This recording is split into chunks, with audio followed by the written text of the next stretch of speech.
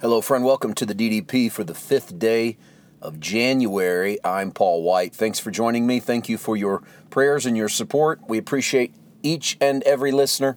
We are so honored that you make us a part of your day. Let's waste none of your time today. Let's jump into the Word. We're in Genesis chapter 18. We're looking at the journey of Abraham, but specifically on this podcast, I want to look at the moment when God visits Abraham. Yesterday we pointed out that there's an allusion to the Trinity. It's more than just an illusory look. I think it's pretty blatant that God, who appears as Jehovah, appears as three men. But I want to point out something else about God's appearing, at least in terms of the literature. Look at verse 1. The Lord appeared to him. Capital L, capital R, O, capital R, capital D. All caps Lord is an indication in the English that we are using a different Hebrew word. And I want to show you a comparison. Look at the word Lord in verse 1, where the Lord appeared to him by the terebinth trees. And look at Abraham's response in verse 3, my Lord, if I've now found favor in your sight. One is in all caps, the other has a capital L only. The all caps version is from the Hebrew word Jehovah. Jehovah is the proper name given to God as covenantal keeper by the people of Israel. So when they referred to Jehovah, they are referring to God in covenantal language. There's no other God or Lord who ever receives the title Jehovah. That is only the God of Israel. However, the word that Abraham uses in verse 3, and don't think that this is incidental. This is most definitely important to the understanding of this story. The word Abraham uses, Lord, is the word Adonai. And it is the word that is often used of God, but not God exclusively. It is used of any Lord, any ruler of high regard or high respect. It's probably bigger than Sir, but it's somewhat like Sir. It's probably a little closer to Your Majesty.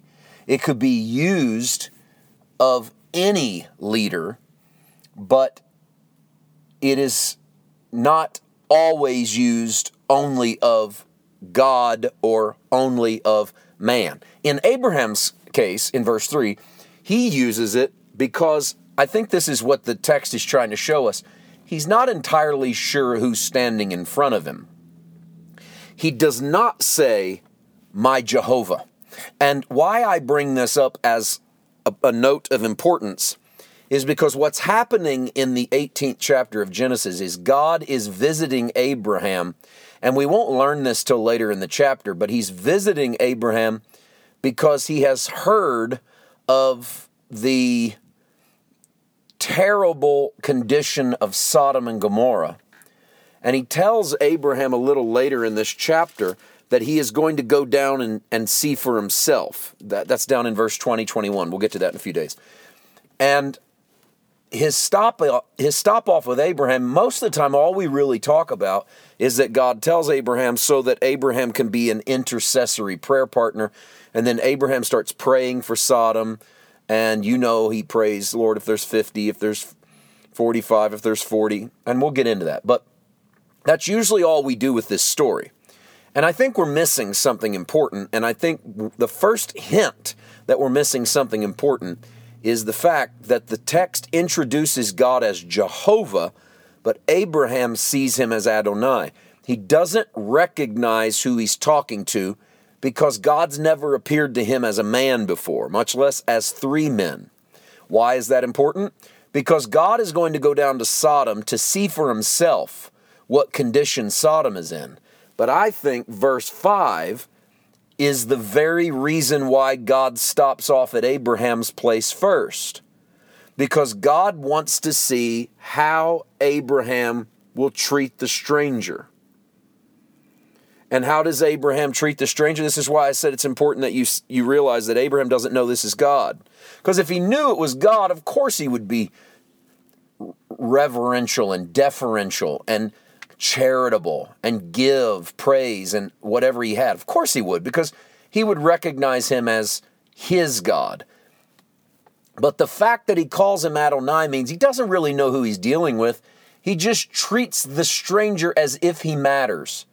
Think about it. You're sitting on your front porch and someone walks up to your house. You don't automatically give them respect. You go, well, we live in a world where you better be careful giving people respect. And I get it.